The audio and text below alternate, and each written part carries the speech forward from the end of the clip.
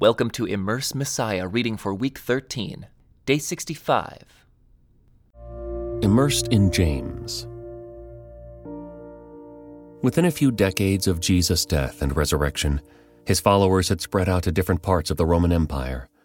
James, the half-brother of Jesus and a highly respected leader in the Jerusalem church, sent a general letter to these scattered communities, reminding them to walk in the way of God's wisdom.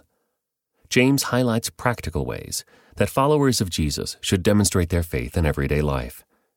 To help the dispersed communities, James took up the well-known pattern of teaching from Israel's ancient wisdom tradition.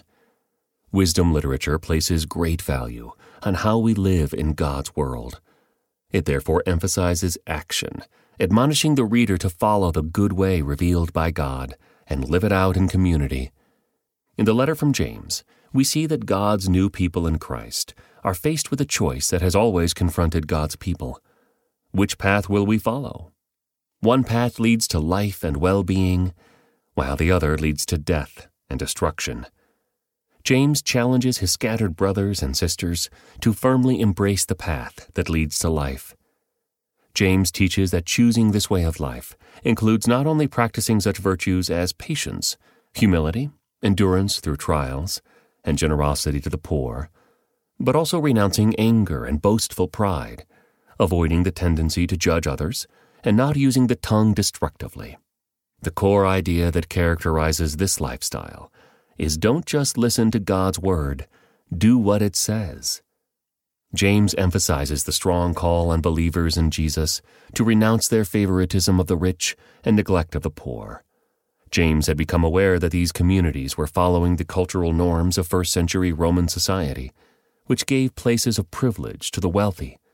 He explains that the way of Jesus is different. Those who hoard their riches will be judged, while the poor will inherit God's kingdom. James casts all this instruction in an especially effective form. Just as his content is closely related to First Testament wisdom literature, his style is too. James presents pithy sayings and short reflections similar to those found in Proverbs and Ecclesiastes. For example, you must all be quick to listen, slow to speak, and slow to get angry. James may have drawn his material from messages he had delivered in a synagogue. He frequently uses public speaking techniques common at the time, such as sparring with an imaginary opponent. Someone may argue, some people have faith, others have good deeds. But I say, how can you show me your faith if you don't have good deeds? Since it is a combination of wisdom sayings and brief teachings, this letter from James does not develop sequentially, as Paul's letters do. Rather, it flows freely from topic to topic, urging careful attention to various concerns, followed by a call to live out his instructions in practical ways. James wants his fellow Jewish believers to live out the highest ideals of their own spiritual heritage, just as Jesus revealed it to them. He calls them back to a scriptural principle that the glorious Lord Jesus Christ had confirmed as foundational. It is good when you obey the royal law as found in the Scriptures. Love your neighbor as yourself.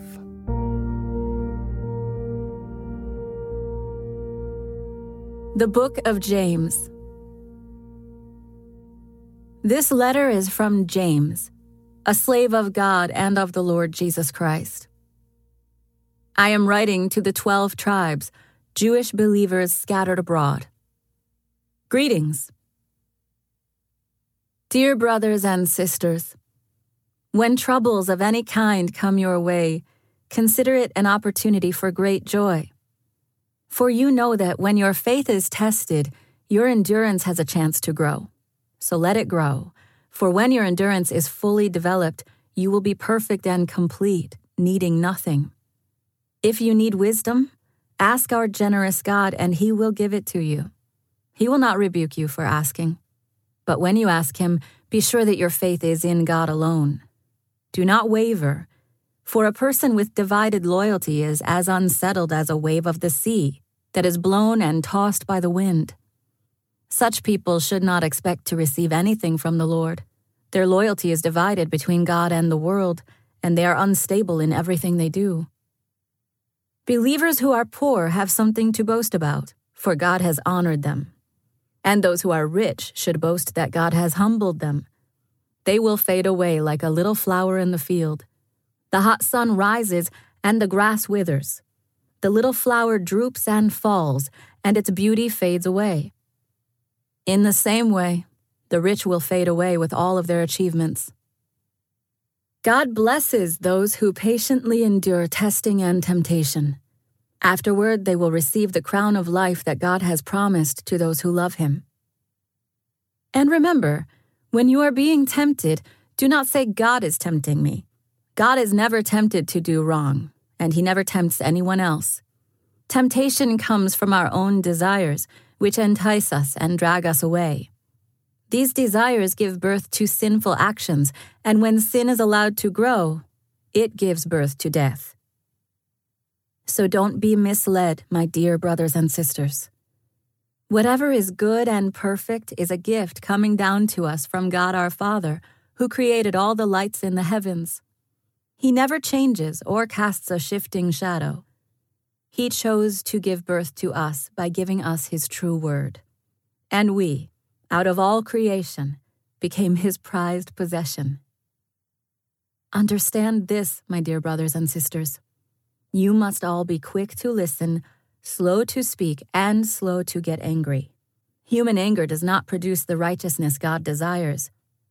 So get rid of all the filth and evil in your lives and humbly accept the word God has planted in your hearts, for it has the power to save your souls. But don't just listen to God's word. You must do what it says. Otherwise, you are only fooling yourselves. For if you listen to the word and don't obey, it is like glancing at your face in a mirror. You see yourself, walk away, and forget what you look like. But if you look carefully into the perfect law that sets you free, and if you do what it says and don't forget what you heard, then God will bless you for doing it. If you claim to be religious but don't control your tongue, you are fooling yourself and your religion is worthless. Pure and genuine religion in the sight of God the Father means caring for orphans and widows in their distress and refusing to let the world corrupt you. My dear brothers and sisters, how can you claim to have faith in our glorious Lord Jesus Christ if you favor some people over others? For example, suppose someone comes into your meeting dressed in fancy clothes and expensive jewelry, and another comes in who is poor and dressed in dirty clothes. If you give special attention and a good seat to the rich person, but you say to the poor one, "You can stand over there, or else sit on the floor," well, doesn't this discrimination show that your judgments are guided by evil motives? Listen to me, dear brothers and sisters.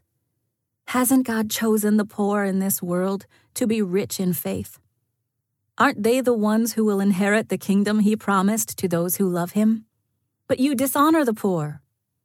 Isn't it the rich who oppress you and drag you into court? Aren't they the ones who slander Jesus Christ, whose noble name you bear? Yes, indeed, it is good when you obey the royal law as found in the Scriptures. Love your neighbor as yourself. But if you favor some people over others, you are committing a sin. You are guilty of breaking the law. For the person who keeps all of the laws except one is as guilty as a person who has broken all of God's laws. For the same God who said, "You must not commit adultery," also said, "You must not murder." So if you murder someone but do not commit adultery, you have still broken the law. So whatever you say or whatever you do, remember that you will be judged by the law that sets you free. There will be no mercy for those who have not shown mercy to others. But if you have been merciful, God will be merciful when He judges you. What good is it, dear brothers and sisters, if you say you have faith but don't show it by your actions? Can that kind of faith save anyone? Suppose you see a brother or sister who has no food or clothing, and you say, "Goodbye and have a good day, stay warm and eat well." But then you don't give that person any food or clothing. What good does that do? So you see, faith by itself isn't enough. Unless it produces good deeds, it is dead and useless. Now, someone may argue, some people have faith, others have good deeds. But I say, how can you show me your faith if you don't have good deeds? I will show you my faith by my good deeds. You say you have faith, for you believe that there is one God. Good for you. Even the demons believe this, and they tremble in terror. How foolish! Can't you see that faith without good deeds is useless? Don't you remember that our ancestor Abraham was shown to be right with God by his actions when he offered his son Isaac on the altar? You see, his faith and his actions worked together. His actions made his faith complete. And so it happened just as the scriptures say. Abraham believed God, and God counted him as righteous because of his faith. He was even called the friend of God. So you see, we are shown to be right with God by what we do, not by faith alone. Rahab the prostitute is another example. She was shown to be right with God by her actions when she hid those messengers and sent them safely away by a different road. Just as the body is dead without breath, so also faith is dead without good works. Dear brothers and sisters, not many of you should become teachers in the church, for we who teach will be judged more strictly. Indeed, we all make many mistakes. For if we could control our tongues, we would be perfect and could also control ourselves in every other way. We can make a large horse go wherever we want by means of a small bit in its mouth. And a small rudder makes a huge ship turn wherever the pilot chooses to go, even though the winds are strong. In the same way, the tongue is a small thing that makes grand speeches. But a tiny spark can set a great forest on fire, and among all the parts of the body, the tongue is a flame of fire. It is a whole world of wickedness, corrupting your entire body. It can set your whole life on fire, for it is set on fire by hell itself. People can tame all kinds of animals, birds, reptiles, and fish, but no one can tame the tongue. It is restless and evil, full of deadly poison. Sometimes it praises our Lord and Father, and sometimes it curses those who have been made in the image of God. And so blessing and cursing come pouring out of the same mouth. Surely, my brothers and sisters, this is not right. Does a spring of water bubble out with both fresh water and bitter water? Does a fig tree produce olives, or a grapevine produce figs? No. And you can't draw fresh water from a salty spring. If you are wise and understand God's ways, prove it by living an honorable life, doing good works with the humility that comes from wisdom. But if you are bitterly jealous and there is selfish ambition in your heart, don't cover up the truth with boasting and lying, for jealousy and selfishness are not God's kind of wisdom. Such things are earthly, unspiritual, and demonic. For wherever there is jealousy and selfish ambition, there you will find disorder and evil of every kind. But the wisdom from above is first of all pure. It is also peace-loving, gentle at all times, and willing to yield to others. It is full of mercy and the fruit of good deeds. It shows no favoritism and is always sincere. And those who are peacemakers will plant seeds of peace and reap a harvest of righteousness. What is causing the quarrels and fights among you? Don't they come from the evil desires at war within you? You want what you don't have, so you scheme and kill to get it. You are jealous of what others have, but you can't get it, so you fight and wage war to take it away from them. Yet you don't have what you want because you don't ask God for it. And even when you ask, you don't get it because your motives are all wrong. You want only what will give you pleasure. You adulterers! Don't you realize that friendship with the world makes you an enemy of God? I say it again. If you want to be a friend of the world, you make yourself an enemy of God. Do you think the scriptures have no meaning? They say that God is passionate, that the Spirit He has placed within us should be faithful to Him. And He gives grace generously. As the scriptures say, God opposes the proud but gives grace to the humble.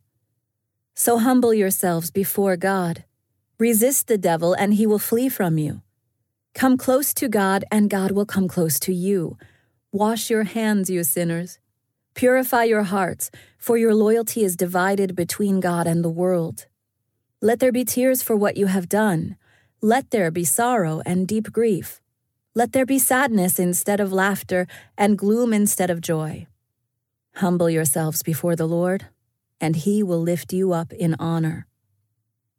Don't speak evil against each other, dear brothers and sisters.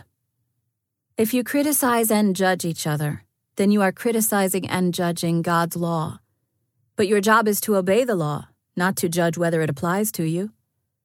God alone, who gave the law, is the judge.